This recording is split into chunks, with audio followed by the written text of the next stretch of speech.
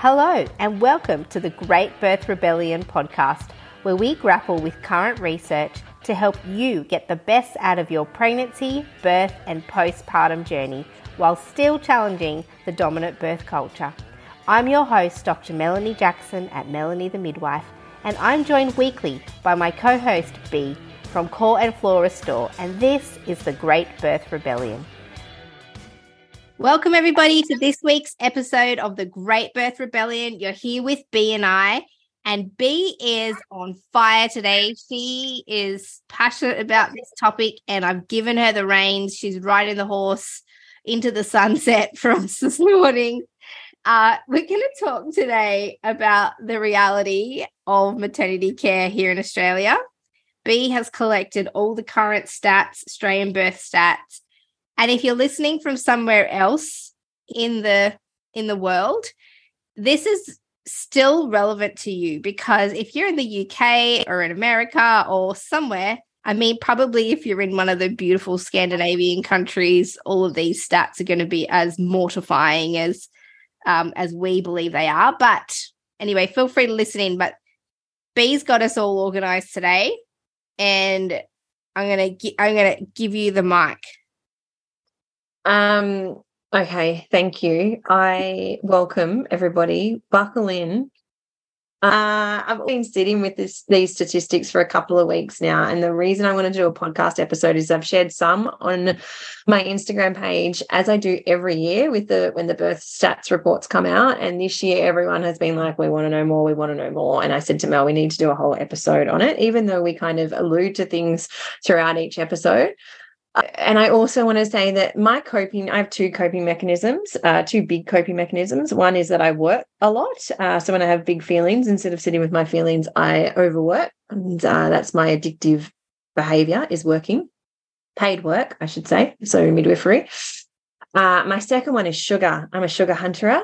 Late at night, I sugar hunt. And so I have had many bowls of ice cream with Choc Magic and sprinkles to digest these statistics and probably suppress some of my feelings. So who knows what's going to come out today? I could be completely numb, or I could have a lot of big feelings. Stay tuned. Yes, Mel. I didn't know that you drowned your emotions in work and sugar. They're my two biggest coping mechanisms. Yeah. And I suppress with that until I explode. And then I am a real aggressor with my feelings. Not so much anymore. I've done a lot of work with my feelings. So I actually can't remember the last time I yelled, because I used to be definitely a daily yeller, if not more than that. And my husband was very much scared of me before we had children from my aggression. So I've done a lot of work with my feelings. And now with these statistics, I got very aware, right, B, you're trying to suppress some feelings here. Go ahead and have 2 bowls of ice cream. You're allowed to, because when we start to work with our feelings, we learn that self-compassion is the biggest thing we have to have. And so there was no capacity to feel the feelings and read the statistics. I just had to numb them. So they may come out today. But yeah, workaholic and sugar addicts, my 2 biggest ones. And biting my nails is probably my 3rd.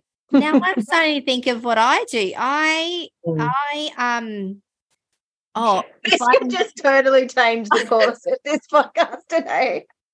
This is helpful information for people to know where we're at currently, and where this is the stats sent B back to her pathological coping mechanisms. Right, that's how bad they are, isn't it? That's the point. Yeah. So I'm just total disclaimer of where I'm at. Like, I'm getting off this podcast and we're starting to move furniture after this, because we settle on our house at 2:00 and it's 12:30 when we're recording.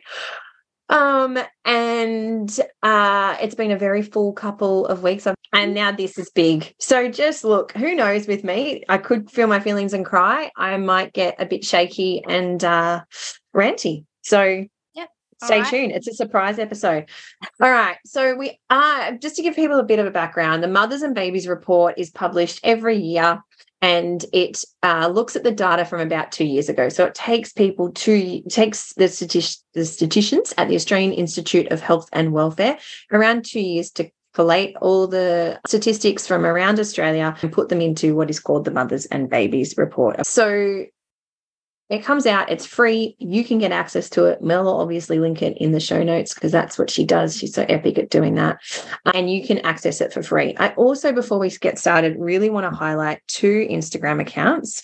Firstly, birthstats_New South Wales is the handle, and they do a phenomenal job of breaking down statistics based on hospitals. And there is also Baby Birth Stats Vic, less active at the moment, but they have broken down Victorian hospitals. I don't know of any others, haven't seen any others that come from any of the other states. You can actually look in this Mothers and Babies report and you can see it broken down in the states too if you're interested of what's going on for you. Before we dive into that report, though, I just want to lay a little bit of a foundation because we know, and there's this beautiful, I read this the other day in actually an episode, but I want to read it again. It's a quote from Dr. Neil T. Shah. And it says, the biggest risk factor for the most common surgery performed on earth is not a woman's preferences or her medical risks, but literally which door she walks through. And I think that's why Mel and I mean, it's why we started this podcast, because we know that the antidote to this is education. The only way we are going to change things is if people accessing the care get informed. And as always, there is no right or wrong way to birth. There is just whatever is right for you. But on a massive, I think if you've come to this podcast, you know where Mel and I stand. And the reality is, oof, the tears are here. I can feel them. Physiological birth is pretty much extinct. That is the reality. Physiological birth very rarely happens in a hospital at all, even with the best gold standard of care, which we know is midwifery continuity of care. And the reason for this, so everybody's definition of physiological birth is different. And I really just want to respect that because some people will see it as just a baby coming out of a vagina and that'll be a non-instrumental vaginal birth. But true physiological birth, and again, my definition will be different to others, is where labour spontaneously starts. So your beautiful baby talks to your body and says, it's time to go. And that is through a release of hormones. So that is physiological. You then labour, you birth your baby without interventions, and then giving birth to your placenta on your own without intervention. So the majority of people who give birth in hospital will have the Syntocinon injection.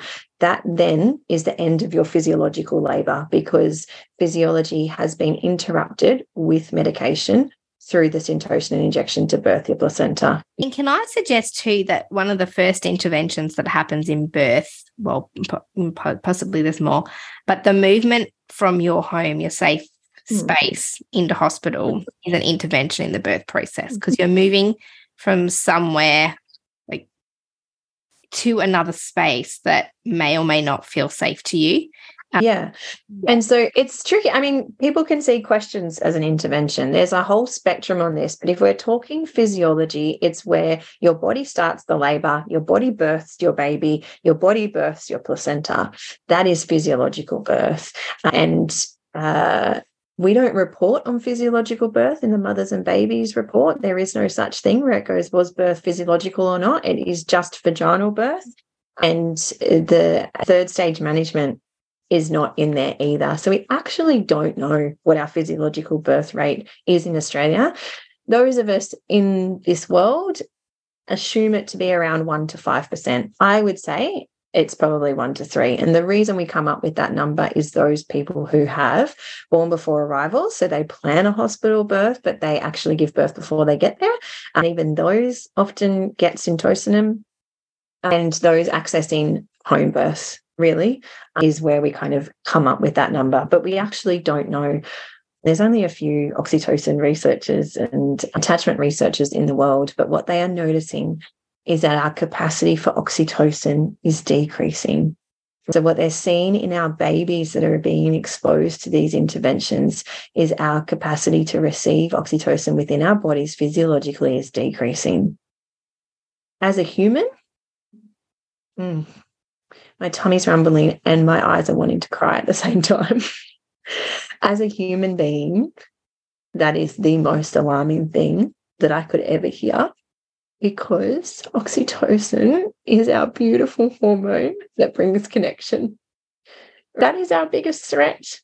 as a species right now is our disconnection to ourselves, our disconnection to our partners, our friends, our family, and the earth. And this is where birth is so important. We need to get passionate about birth, not just for how our babies are born, but how that next generation is able to connect in with the world. And, you know, beautiful Sarah Buckley talks about that we can heal. Yeah, we can heal. We can bring that oxytocin connection back. But really, we are living in an incredibly disconnected world and we need oxytocin. What kind of world and what kind of human beings does that create? Yeah. So just firstly, lots of love. There's no wrong or right. You want your elective cesarean section and it's the safest thing for you, by all means, go have it. Mel and I are passionate about physiological birth, and that is why we are here to try and start boosting the numbers of physiological birth, because not just because of what I've talked about connection and the worldwide issue, but also because physiologically birth is designed to enable us to feel our most powerful and our most connected. And when you feel your power and you are more connected to yourself and the humans around you, only epic things happen in the world. Only epic things. That's my rant.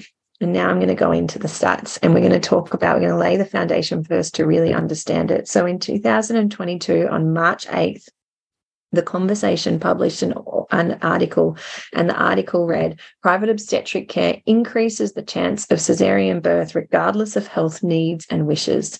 And that was based on an incredible publication done by Yu et al. So what it looked at was a really phenomenal study, because often the argument when we say these kind of stats, right, private obstetric care increases intervention, the argument can often be, oh, it's because people want it. But people who want the cesareans come to us, so that's why our cesarean rates are higher. The other argument is, oh, we deal with much more high-risk sick people, and that's why our cesarean rates are higher. So this study looked at 289,000 births between 2007 and 2012 in New South Wales. All participants had a low-risk pregnancy, and right up to the start of their labour did not plan to have a cesarean section. Therefore, that rules out, oh, they just wanted a cesarean section. That rules out, oh, they're unhealthy and they need one. And what they saw was that women who had private obstetric care were more likely to have an unplanned cesarean birth independent of their health status or birth plans.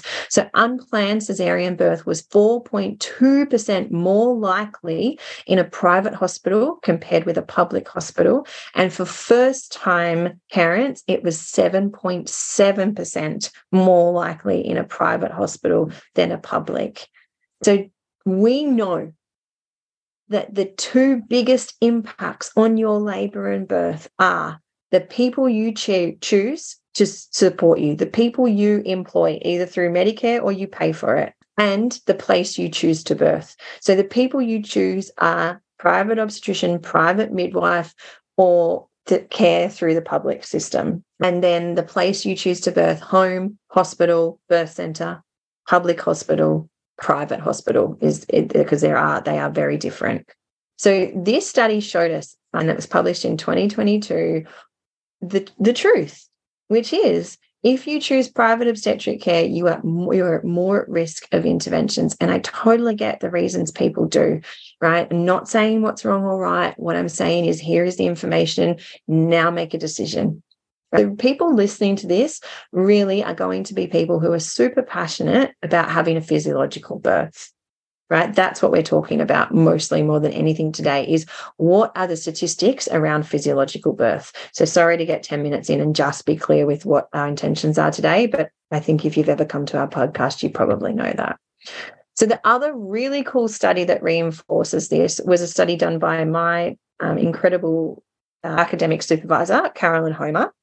Was published in 2019, and it's called the Place of Birth Studies. And this was a place of birth study. So what they looked at is they looked at planned hospital births, birth centres and publicly funded home birth. So compared with planned hospital birth, the odds of normal labour and birth were over twice as high in planned birth centres and nearly 6 times as high in planned publicly funded home births. So this did not look at private home births.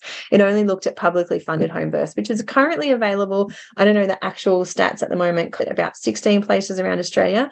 So this is publicly funded home birth where the hospital system offers home birth through MGP. You are 6 times more likely to have a vaginal birth if you choose publicly funded home birth. So no statistical, and this is the really important thing, and this is a study I refer everyone to, there was no statistical difference in the proportion of intrapartum stillbirths, early or late neonatal deaths. So what that is saying is for babies, the outcomes were the same. For people giving birth, you want a higher chance of having a vaginal birth or a physiological birth. It's going to be twice as high in a planned birth centre, 6 times as high in a publicly funded home birth. And I would go on to say we haven't got the statistics, but it would be higher in private home birth is from our experience. It's not stated in any research. Okay, so this was a study that was done a little while ago now by Hannah Darlan, that's showing that rates of obstetric intervention among low-risk women were higher in private hospitals, with people having their first baby 20% less likely to have a vaginal birth compared to the public sector. Neonates born in private hospitals were more likely to be less than 40 weeks, more likely to have some form of resuscitation, and less likely to have an APGAR score of less than 7 at 5 minutes. We also know from this study from Hannah Darlan, it was published in 2014, neonates born in private hospitals to low-risk women, so healthy people, were more likely to have a morbidity attached to their birth admission, and they were more likely to be readmitted to hospital in the first 28 days of life for things like birth trauma, low oxygen, jaundice, feeding difficulties. Sleep and behaviour issues were actually recorded in the first 28 days, respiratory conditions and circumcision as well. I'll put all of these papers in the resource folder as well. And that was the Hannah Darlan paper. Yeah. It's 2014 or 2012. It was based in New South Wales. They also found that neonates born in private hospitals to healthy people were also less likely to be admitted for prophylactic antibiotics and for socioeconomic circumstances. Rates of perinatal mortality were not different between the groups. So the conclusion of this study showed that for healthy people, so what we call low risk, care in private hospital, which includes higher rates of intervention, appears to be associated with higher rates of morbidity seen in the neonate and no evidence of a reduction in perinatal mortality. So morbidity is sickness. So we're seeing higher sickness rates in these babies. So higher intervention, higher sickness rates. And this is the other thing that drives us. Apart from all that beautiful stuff that I talked about with oxytocin, the reality is what we're seeing is more sickness, both physical sickness, right, through readmission back to hospital, but also emotional sickness, right, which is our birth trauma and the flow-on effects of that. That is the reality now. So it's not just if you want a vaginal birth, it's what do you want your entry into your family life to be? What do you want that entry into motherhood, fatherhood, parenthood to look like and feel like? And how healthy do you want your baby to be? Because so often the reason we choose these private obstetric models is for health. The evidence is showing us that they're actually experiencing more morbidity, more sickness. And I think the issue that we have with it too is not only just that, the intervention rates are higher, but what the medical model and modern maternity is telling us is that because they're intervening, we're getting better outcomes, or that higher intervention should lead to better outcomes. And if that were true, I don't think we would have an issue with intervening in birth. If the intervention levels, as they increased, reduce the chances of you getting sick or someone dying, then I think we would be way more in favour of birth interventions because they would genuinely save more people's lives. But I think what we're seeing is it doesn't matter how much more you intervene, we're not actually improving outcomes for women and babies. And what we're seeing now is as the intervention rates increase, we're now seeing an increase in poor outcomes. Yeah. And this is, I do a post every year, and I haven't had the capacity to post it yet because it does take capacity, because it typically blows up the internet, where I show the rates of interventions in 2000, 2010, and 2020 or 21, where we're at to. And I, in comparison next to it, show a graph of our perinatal death rates, right? This year, it was 10.1 per 1,000 live births. So perinatal death is a stillbirth. So after 20 weeks up until baby is born, if the baby dies, that's a stillbirth, and then death in the first 28 days of life. So that's a perinatal death. Anywhere from 20 weeks pregnant to 28 days of life is a perinatal death. I think it was 8.3 in 2000 and it was 10.1 in 2021. Now, totally acknowledging there that we had COVID and we had severe bushfires, which is what the Australian Institute of Health and Welfare also reported on in that stat. But we have not seen an improvement in perinatal mortality. We have not seen a change in stillbirth. We have not seen a change in that perinatal death rate. What we have seen a change in is huge intervention rates. So that the induction rate, for example, from 2020 to 2021 increased by 10%. And so we have proof in the statistics that, and people will argue this because people will say that we're becoming more sick, and that's why the interventions are necessary. But the reality is we are not seeing, with everything that we're doing, we're not seeing a change. And what we are seeing is more morbidity. And this is, we have the evidence. This is what needs to be able to change our intervention rates, and it's not happening. And so if it can't happen at a system level, this is why Mel and I bring this podcast to you, so it can happen on an individual level, so you can get informed. And if that intervention feels safe for you, great, because we're not anti-intervention. I've worked in countries where we had nothing and I've craved intervention, 100% not against it. The majority of what we are seeing is unnecessary. And the reason we can state that it's unnecessary is because we're not seeing an improvement in health outcomes. And I think what we need to remember is that probably women aren't getting more sicker, but more women are being classified as sick because we're changing the definition of sickness. So we saw this in gestational diabetes testing, where they lowered the limits, where women are being classified as gestational diabetic. And all of a sudden, with a policy of induction of labor for anybody who has a diagnosis of gestational diabetes, our rates of gestational diabetes go up, not because more women are getting gestational diabetes, but because they changed the criteria that it was defined as. And then we start inducing more women because everyone who's gestational diabetic gets induced. And so women haven't changed, but the system has changed, and it's favoring higher intervention rates. Yeah. You mentioned diabetes there. The highest reason for induction this year was diabetes, and we will get to that.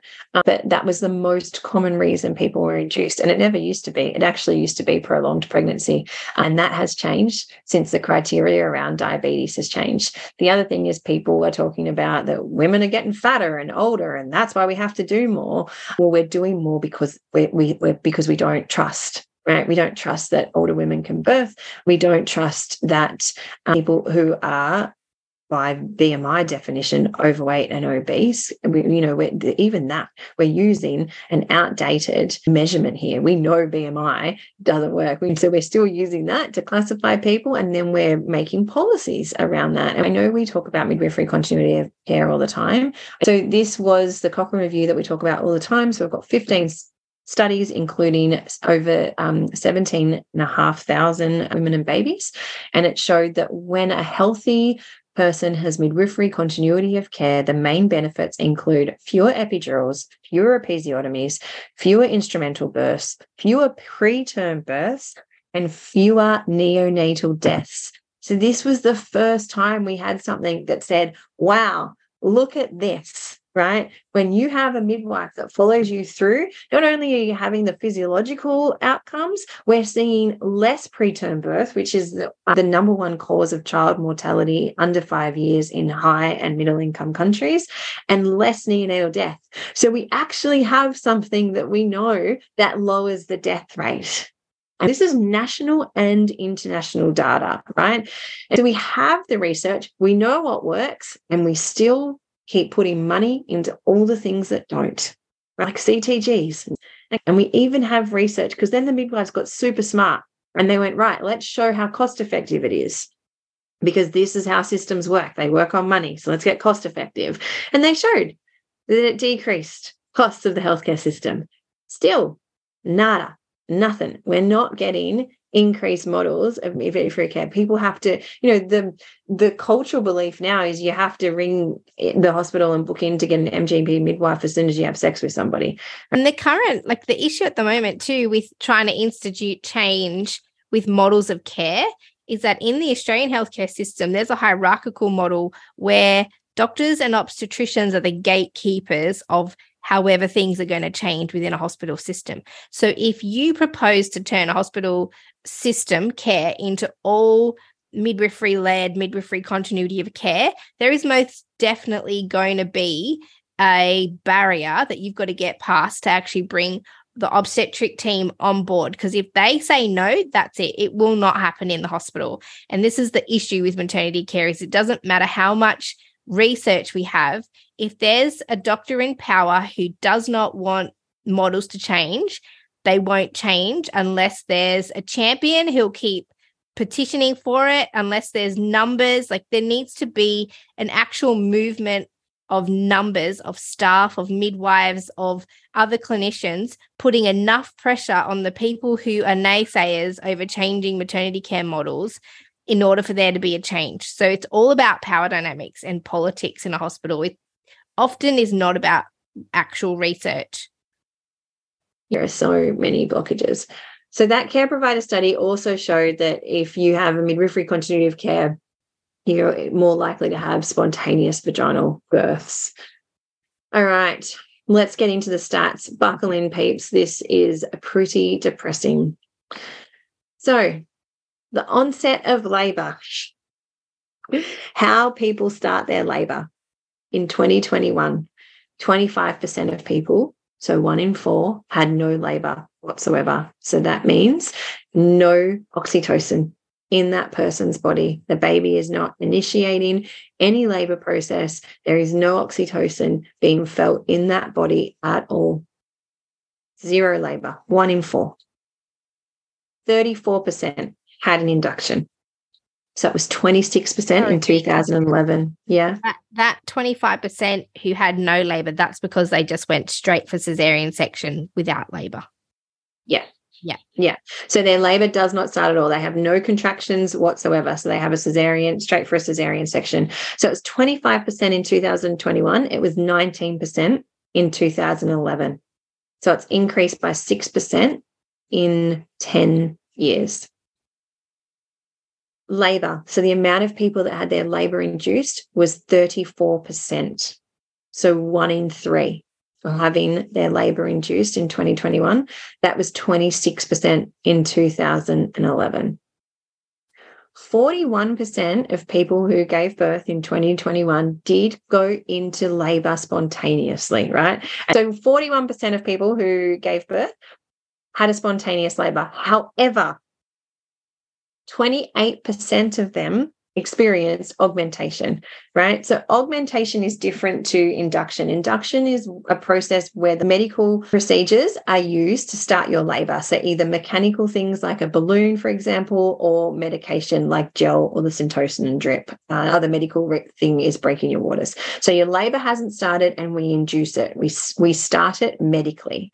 Augmentation is where your labour has actually started on its own. Your beautiful body and baby have done its own thing, and then we mess with it, right? And the reason we mess with it is often, the technical term is intervene, right? There is an intervention. The reason we do that typically is because we want to speed it up, right? So really thinking about those episodes we've done on length of labour. If you and your baby are well, what is the rush? And the rush is the system. The rush is needing beds. So augmentation can be where they break your waters for you mechanically, or giving you the Syntocinon drip. So if we do the maths there, 28% of 41% means that only 30% of people, less than 1 in 3 people in Australia currently start their labour naturally and continue their labour naturally until the baby is born. So this isn't saying that they're having a vaginal birth. This is just that their labour has not been intervened with, right? And intervened in terms of medically, because I'm sure there's other definitions that people could have interventions. We're being very broad here. So that is 30%, less than 1 in 3. That alone, I feel like we just need to end the podcast there, because that alone sends me into absolute misery. And the Australian Institute of Health and Welfare lists this, right? So I really want to say they've put evidence into their report, and they have said induction of labour increases the risk of emergency caesarean section, infection, bleeding, and a less positive birth experience when compared to spontaneous labour. They actually put that research in there. I was super, super proud to see that. So why would we do it? Well, we would do it if it was life-saving and it was going to improve outcomes. But the research is showing it too. A less positive birth experience. So we are not improving physical and or emotional health outcomes here. Yeah. And as we said before, I think we wouldn't be as irritated with the stats if they were actually making a difference to outcomes. Yeah, but all you and I are doing is sitting back. All I've done for 15 years is sit back and watch all the physiological stats decrease and all the intervention stats increase, and not a change in perinatal death. If anything, we're higher. We're almost 2 per 1,000 live births, 2 per 1,000 live births higher than 20 years ago. The perinatal death rate, it has increased on these stats. And what we've also started collecting is stats on birth trauma, not Australian Mothers and Babies report, obviously. They're not interested in that, but yet. They're not interested in it yet. They will be. This will be something that has to start coming in to this, because what they're actually measuring is just the ticker box statistics, right? But we need to start seeing this as the holistic event that it is, because of the flow-on effects it has for families in terms of perinatal anxiety, depression, divorce rates, child health. And all the things that people are trying. We've got this, I'm going to do a whole episode on it, but this Safer Baby bundle, which is not making anyone safer.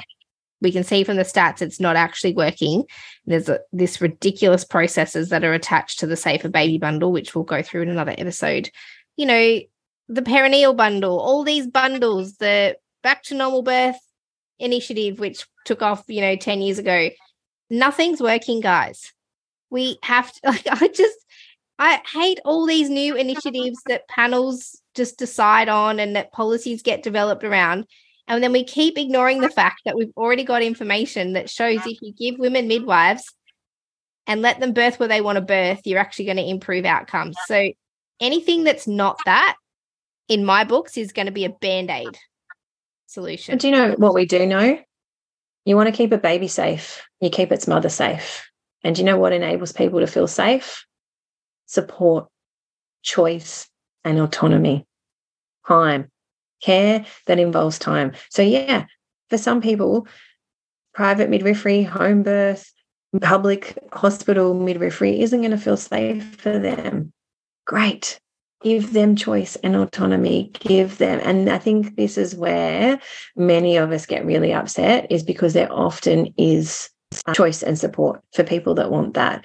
You can, and I totally acknowledge that you have to pay for that in private obstetric care, but there often is a choice around that. You can have an elective cesarean section. You can do that in private and public. You can't have a publicly funded home birth anywhere you are. You can't have publicly funded emotional support with a free doula and or a free midwife wherever you are. But you can choose the other options. So this is about enabling everybody to have choice and everybody to have the right support that helps them to feel safe, because when they're safe, their baby will be safe. So when we break down the onset of labour statistics, labour onset varied by maternal age group and parity. So parity means the amount of babies you've had.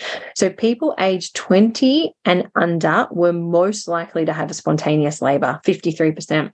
People aged 40 and over were the most likely to have no onset of labor. Now, what this does is it doesn't say, oh, if you're younger, you're more capable of having a physiological birth. What I see this explore more of is the policies around people. So we know that many hospitals have a policy, if you are age 40 and over, that you will receive an induction simply based on age. And we haven't covered that yet, but we will, and we'll actually dive into the research around it because it is something that's driven. So 44% of people age 40 and over had no labor at all. And so just being super clear here, these statistics, they're just stated. They don't actually help us to understand why. But I think all the podcasts that we do help us to bring this together. And obviously, people who had a multiple pregnancy were more likely to have no labor, 58%, than people having one baby, which was 24%.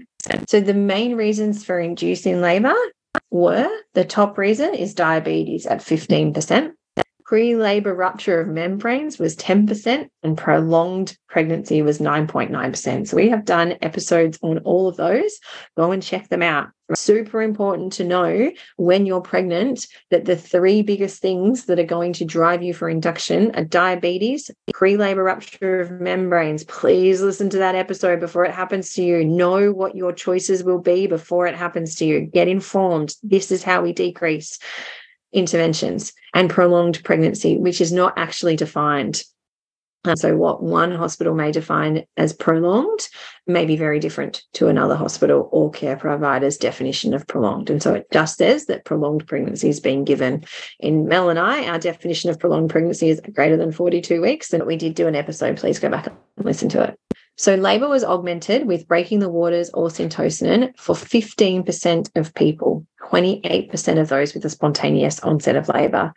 Augmentation rate was higher in people having their first babies at 39%. So 39% augmentation rate if you had a spontaneous labor, compared with 20% of multips, so people having their second or subsequent baby. So if you're pregnant with your first baby, 30% chance, and actually it would be lower than 38%. So we've got 39. Oh, I can't do the maths in my head, but just know that you are at more risk of having your labor augmented, which comes back to duration of labor. How fast do we need you to birth so you can get out, we can clean the bed, and we can get somebody else in? It's a bed management issue. If you and your baby are well, it is a bed management issue. It is different if you are sick. All right, it gets a bit more depressing. Method of birth. 50% of women in 2021 had a non-instrumental vaginal birth. Non-instrumental vaginal birth, 50%. So 1 in 2. That's not saying it's physiological. All that's saying is a baby came out of the vagina, right? That's not saying that you were undisturbed. It just means, that doesn't mean that it was without epidural. It just means that 1 in 2 people pushed a baby out through their vagina without instrumental birth or cesarean. So does that mean didn't have a vacuum, didn't have an episiotomy, didn't have forceps, didn't have a cesarean? No, it doesn't mean didn't have vacuum, forceps, or cesarean. They still could have had an episiotomy. Oh, so an episiotomy is not considered instrumental? No. Okay. No, so just vacuum and forceps. So 50% of women pushed a baby out without it being pulled out by vacuum or forceps or cesarean section. Yes. Right. Yeah. So this is where it gets interesting, right? Because in 2011, it was 56%. If we look at the cesarean rates, 38% of women or people giving birth had a cesarean section in 2021. That was 32% in 2011. So the 6% that were having vaginal births are now having cesareans because our instrumental rates have stayed the same.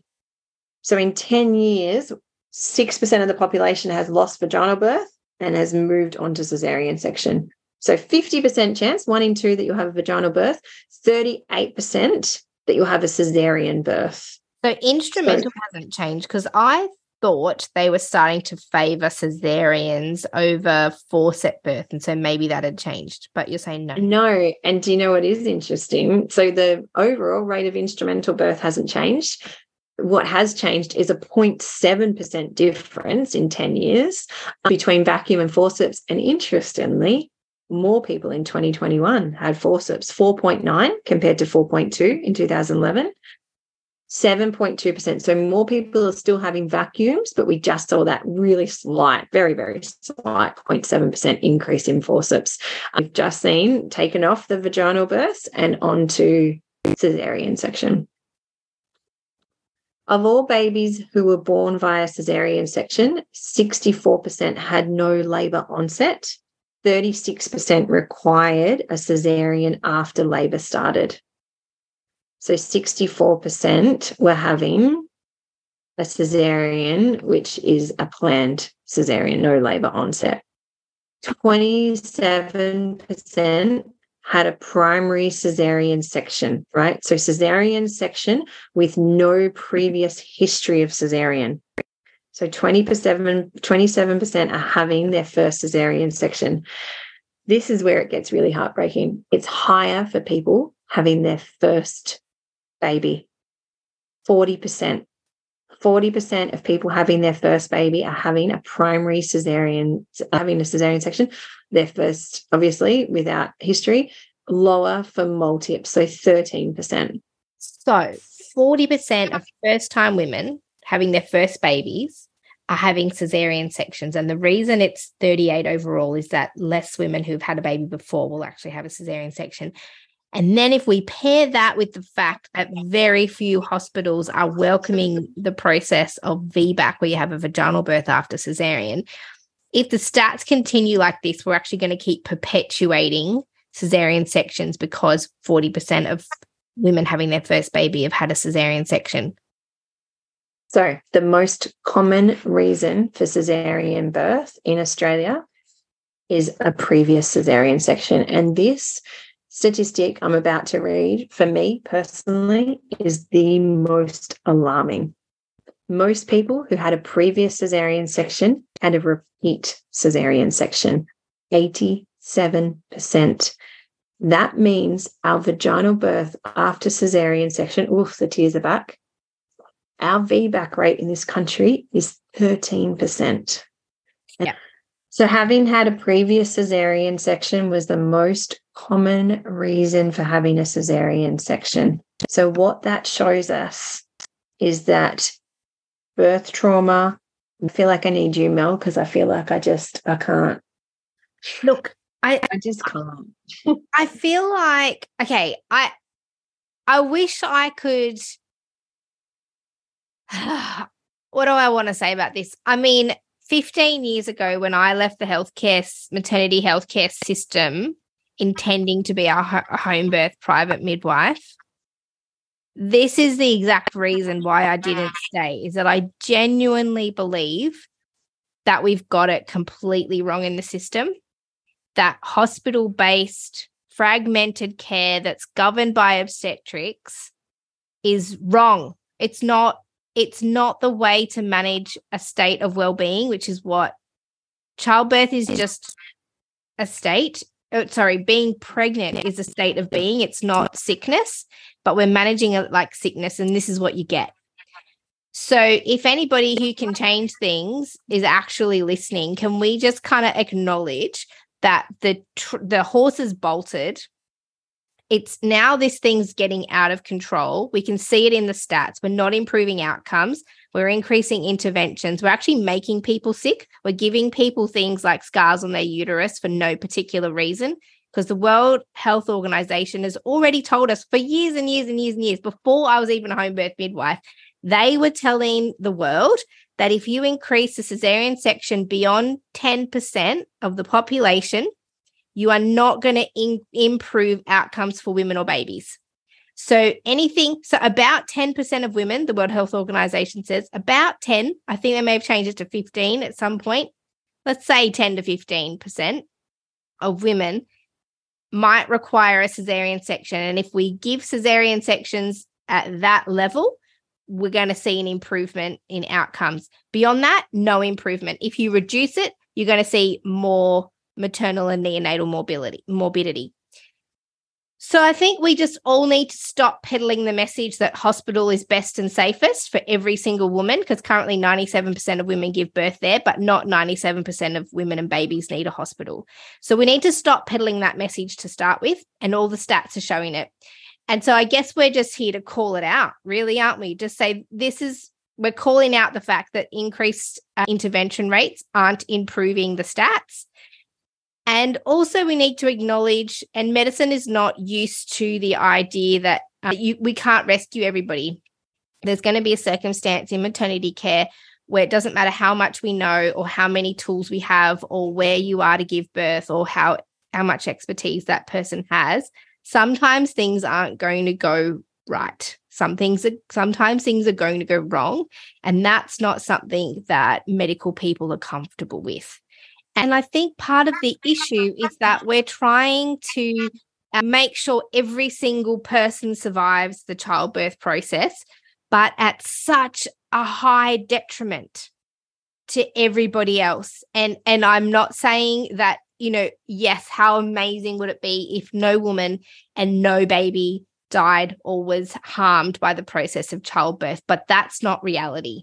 The reality is that when we choose or when we become pregnant, there is a chance that either the mum or baby won't survive that life stage, that life moment. That's reality. We can do our absolute very best to improve outcomes for people, but intervening in this many births is not the answer.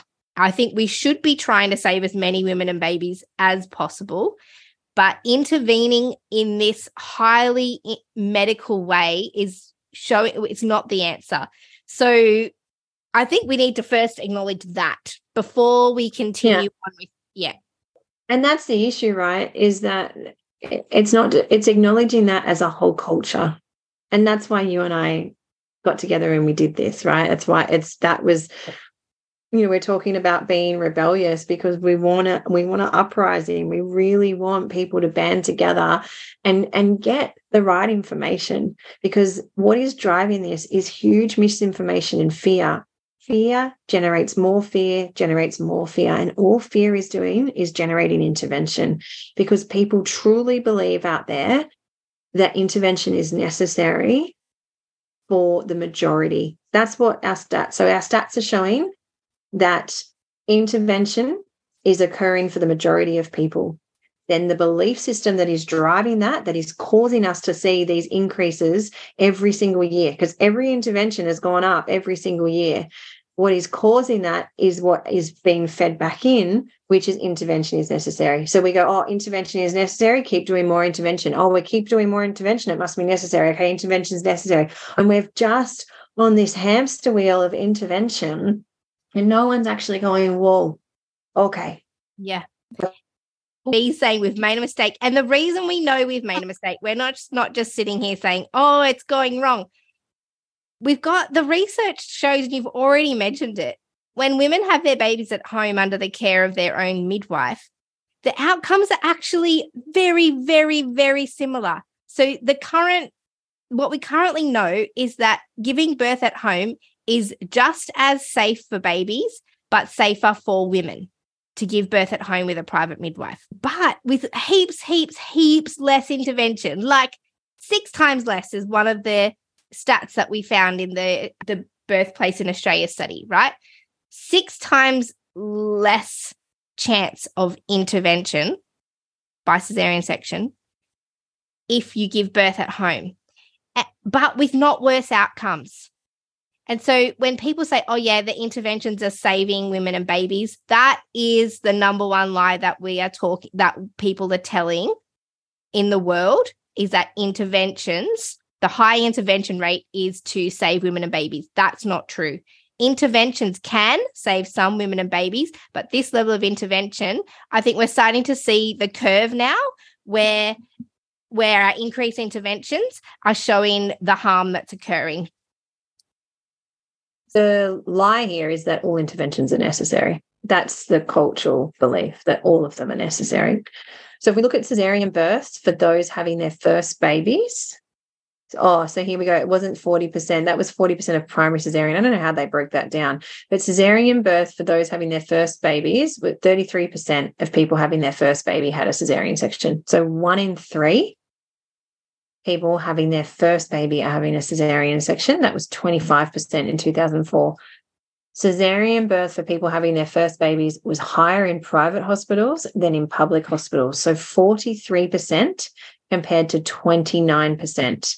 So that is Australian Health and Research statistics. They are actually stating it now. If you're in a private hospital, higher. It was slightly higher for women living in areas of least disadvantage than more disadvantage, right? So more affluent places have higher cesarean section, more advantaged places. So vaginal birth, so there's a 62% rate of vaginal birth, so that includes instrumental.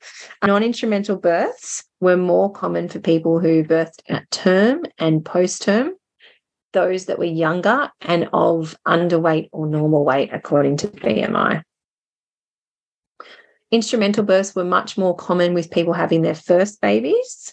So they had a 9.5% forceps rate and a 12% vacuum rate, and decreased as people had more subsequent babies, so 2 or more babies. Instrumental births are higher for people who gave birth in private hospitals, 9.2 compared to 6.6% in public hospitals. Higher for people who lived in least disadvantaged areas compared to those that lived in most disadvantaged areas. This is a bit that really made Rhea Dempsey go wild the other night. 80% of people who had a labour in Australia had pharmaceutical pain management. So 52% had nitrous oxide, 42% had epidural, and 11% had opioids. Again, this is a cultural message. This is a misbelief around pain and really how we view pain in our culture. How we view physiological pain and pathophysiological pain, and how many of us don't know the difference, how we will cheer our sporting heroes on, but we will not cheer pregnant people. And if you don't want to be cheered on and you want to have the drugs, great. But most people want to be cheered on and they're not getting cheered on. And again, this is that cultural thing of, oh, love, just have the epidural, you'll be right. These stats really show what is going on culturally. So please go and listen to the Supporting Your Partner in Labour episode that we did, and the one we did with Rhea Dempsey around pain in labour, to really understand this statistic and why it doesn't have to be so high, because it does increase risk of intervention. And the episode we just released on non-pharmaceutical pain management strategies that can give you an alternative to the 80% option of pharmaceutical pain relief. Yeah. Interestingly, with pharmaceutical pain management, people who gave birth in a private hospital were more likely to receive pain relief, 85%, than people that gave birth in a public. But that wasn't much difference. It was 81% in a public and 85% in a private. And I think that is the other thing. The two biggest misbeliefs are that we want to make the pain go away, and that's going to be a good thing for labour. It often isn't a good thing for labour. We want to work with the pain, and that all interventions are necessary. So people who did not have pharmaceutical pain management were more likely to be aged over 40, have given birth before, and be First Nations. I just want to give this one super interesting. 94% of people who gave birth had babies in a head down position, and 4.1% of people had babies in a breech position. So 6% of people aged 40 had babies in a breech presentation, 3.1% of people aged 20, and 3.3% of people aged 20 to 24 had babies in breech. Only 0.6, what were you going to say? That's an increase, the breech rate. I wonder if the increase in twin pregnancies is leading to increase in breech. Well, multiple births were more likely to have a baby in breech. So they talk about the position of the baby that's closest to the vagina, 24% compared with 74% of people who had people with a baby in a vertex presentation. And then this is the interesting bit, given that we've done a whole episode on breech. Only 0.6% of people who had a baby in breech position had a non-instrumental vaginal birth, compared with 9.9% of people who had a cesarean section. So our vaginal birth You mean rate, 90? You mean 99? No, 9.9% of people who had a cesarean section were people having. So 9.9% of people having cesarean were those with a baby in breech. Only 0.6% of people who had a baby in breech position had a non-instrumental birth. So virtually 100, so almost 100% of babies who are breech are not being born vaginally spontaneously. Okay, yeah, everybody has to go and listen to that breech episode with Andrew Bissett's Get Onto the Breech Without Borders website and training. And Dr. Stu, who did our twins episode, also does a reteach breech course that you can all get on board with. So if that'll take out 9% of the cesarean sections, at least. Yeah.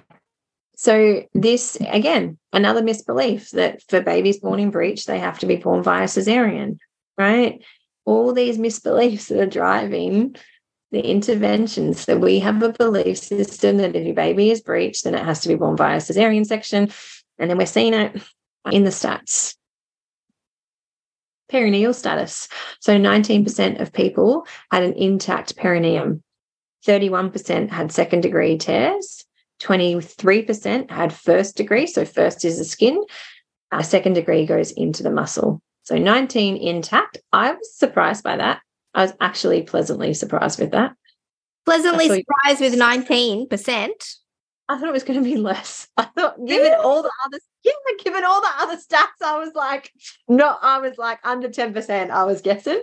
I haven't looked at my perineal stats in a few years, but mine was hovering. You're going to now? Well, I'll have to. I mean, mine was hovering at like 60% intact. Yeah, but this is taking all risks, all situations. So 19%, 31% second degree, so into the muscle, 23% first degree. Less than 3% had a third or fourth degree tear. 25% had an episiotomy, noting that people could be recorded as having both an episiotomy and some degree of other tears.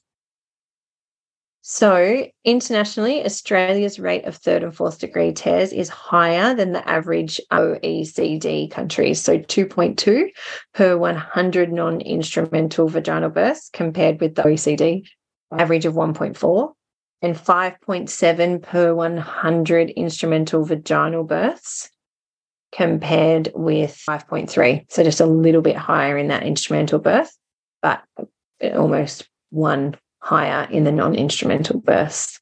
Same with cesareans. We're much higher than the other OECD countries. So OECD is Organisation for Economic Cooperation and Development, for those wondering. And the cesarean average for OECD countries is 28 per 100 live births, and Australia is at 34 per 100 live births. So 92% of babies are born at term, which is defined as 37 to 41 weeks. So 92% of babies are born between 37 and 41 weeks. 32% are born at early term, so 37 to 38%. 60% are at what is defined in this report as full term, so 39 to 41%. 8.2% were born preterm, and of those, the majority were born between 32 and 36 weeks. Babies born between 20 and 36 weeks has remained steady between 8.3% in 2011 and 8.2% in 2021. Babies born between 37 and 39 weeks. This is the interesting part. We've talked about this. We've talked about this in different podcasts, but especially in the induction one.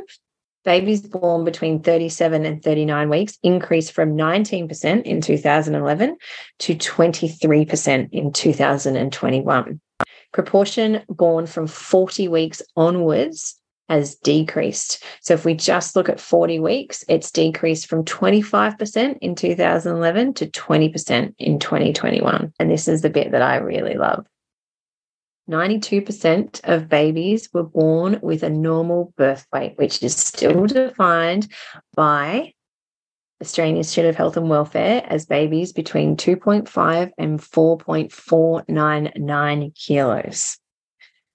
Now, for all of you that have been, I saw the other day a midwife post her dating scan on social media and say, of course, her baby's measuring big at 8 weeks. And I just crumbled into a heap because that is what is happening out there. People are now being told that their babies are big from their dating scan. From 8 weeks, we are commenting on size. 1.2% of babies were defined as having a high birth weight. 4.5 kilos or more is what it's defined as. 1.2%. Go and listen to our birth weight study. I don't have the capacity to get into it today. I'm just too upset at that, just seeing that image the other day. And let's just imagine with the Matildas, right? For the whole lead up to the World Cup, they were being told, oh, the other team is too big. That other team is so big. Have you seen how big they are? Have you seen how tall that other team is? How much confidence are they going to come onto the field with? Right? Compared to, you're amazing, you can do this, you can beat them. Our belief in our sporting teams needs to replicate our belief in people giving birth, because that is what's driving this. All the belief systems we hold around birth and how quickly that belief system has changed, right? Our grandmothers didn't have these belief systems, right? Because it wasn't there. It didn't exist. And when I worked in the Solomon Islands, it didn't exist either. 6.8% of babies were low birth weight, 6.3% of live-born babies, and 82% of stillbirth babies. And this is why, yeah, we really do care about babies who aren't growing well. Yeah, we want to care about them who aren't. We're seeing changes in that placenta and that baby's not growing well. That's not the case here. The case that's driving a lot of intervention is this high birth weight, which attributes to 1.2% of babies born. 79% of babies required no resuscitation. So we're going to look at resuscitation methods here. 79% required no resuscitation. 7%. 79% none. Is that 20? Yeah. So 21% of babies needing resus? What's going on, guys?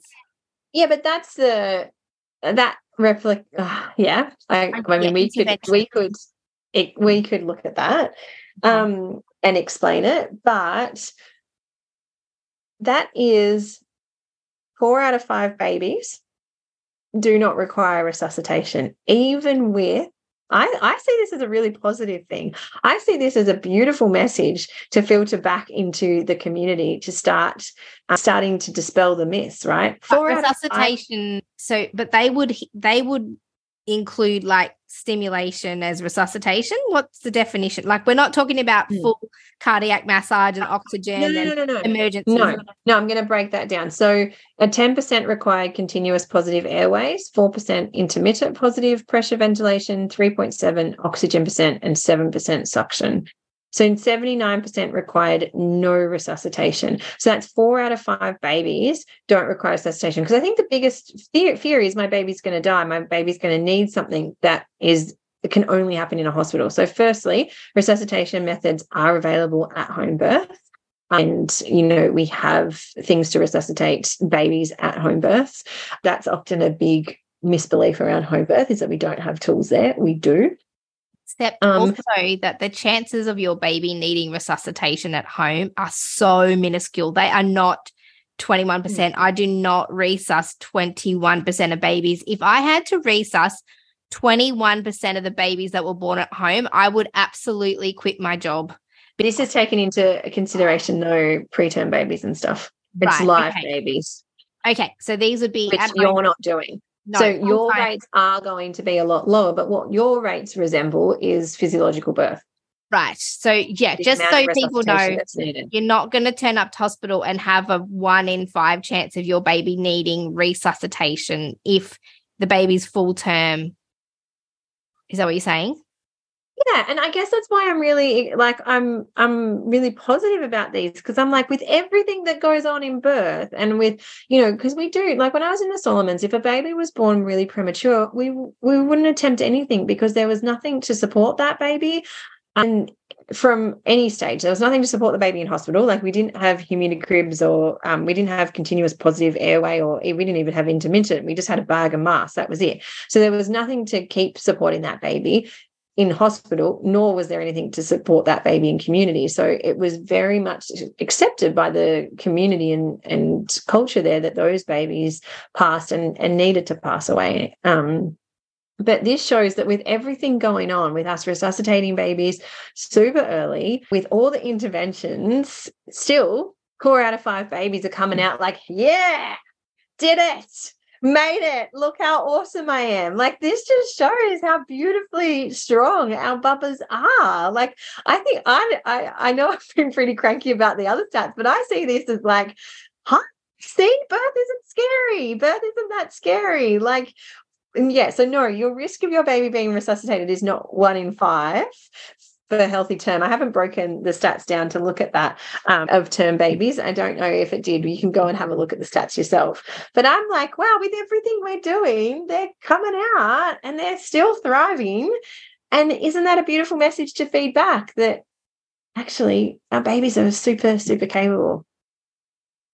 So 87% of babies of low birth weight required resuscitation, premature. So 90% of babies born preterm. So the majority of that 21% of babies being resuscitated are low birth weight, premature, and actually born as part of multiple births, which we know are going to fit into the low birth weight and preterm categories more than a singleton pregnancy. So 82% of babies born as part of multiple birth are resuscitated.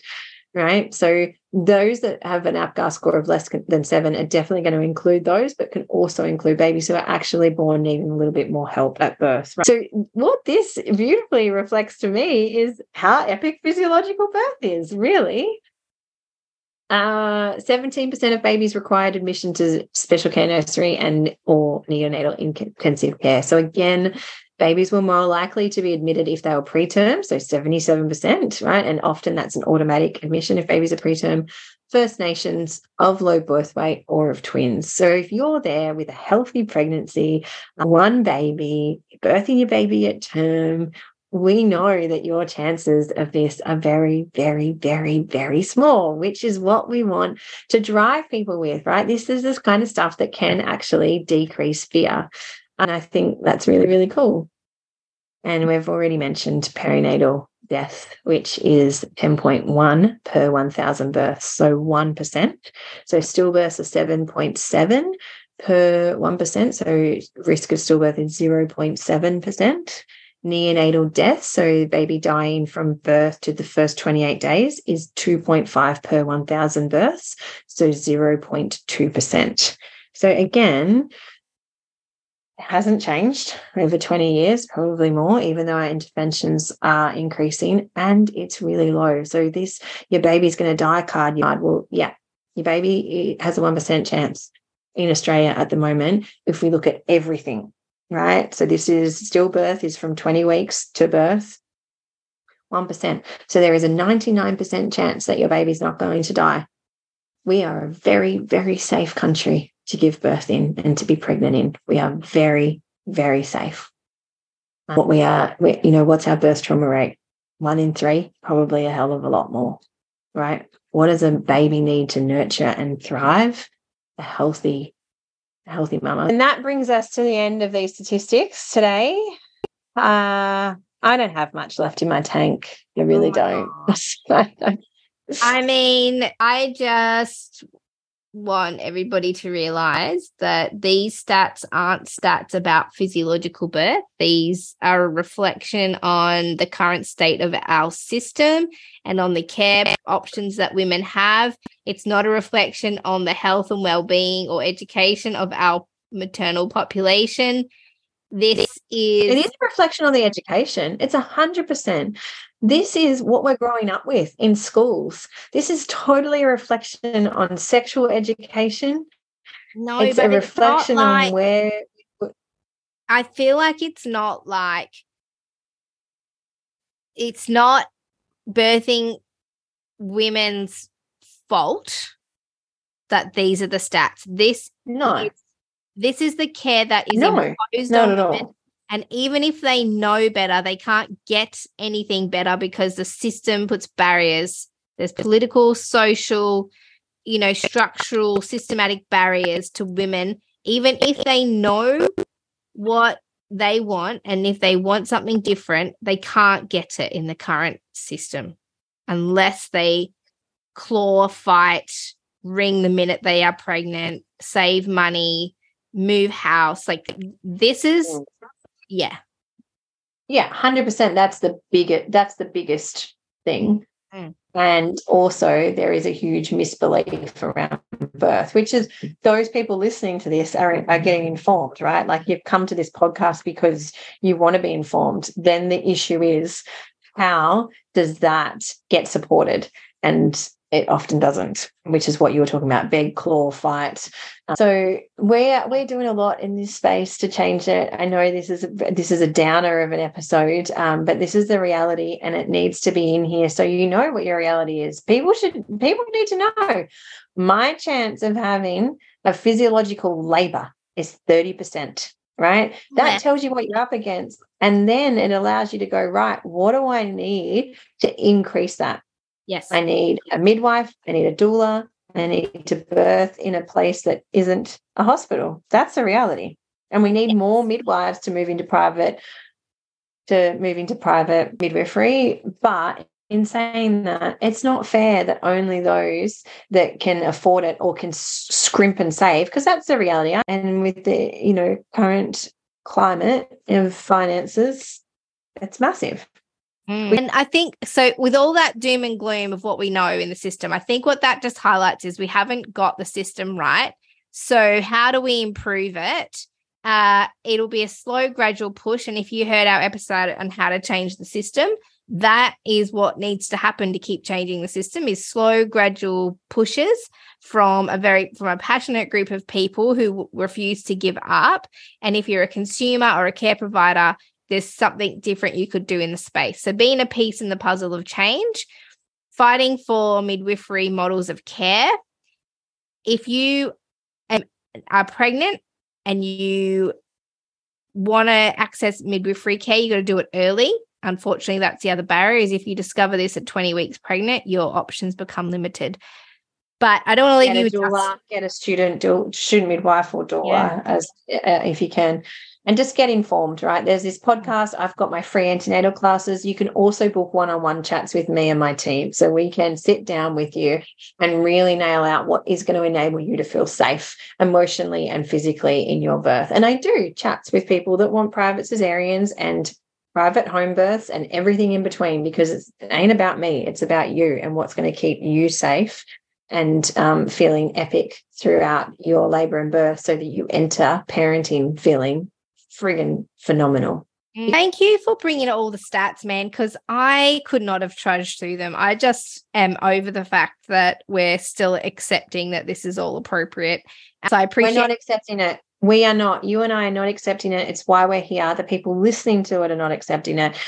We're starting a revolution. We have to. It's happening. People are pissed off about us. That's the good news. That means there's change coming. Yes. Thanks, B. That was amazing to bring all that. Thanks, Mel. And thanks for listening. Enjoy moving house, and we will see you, B, and you listeners in the next episode of The Great Birth Rebellion. Yeah.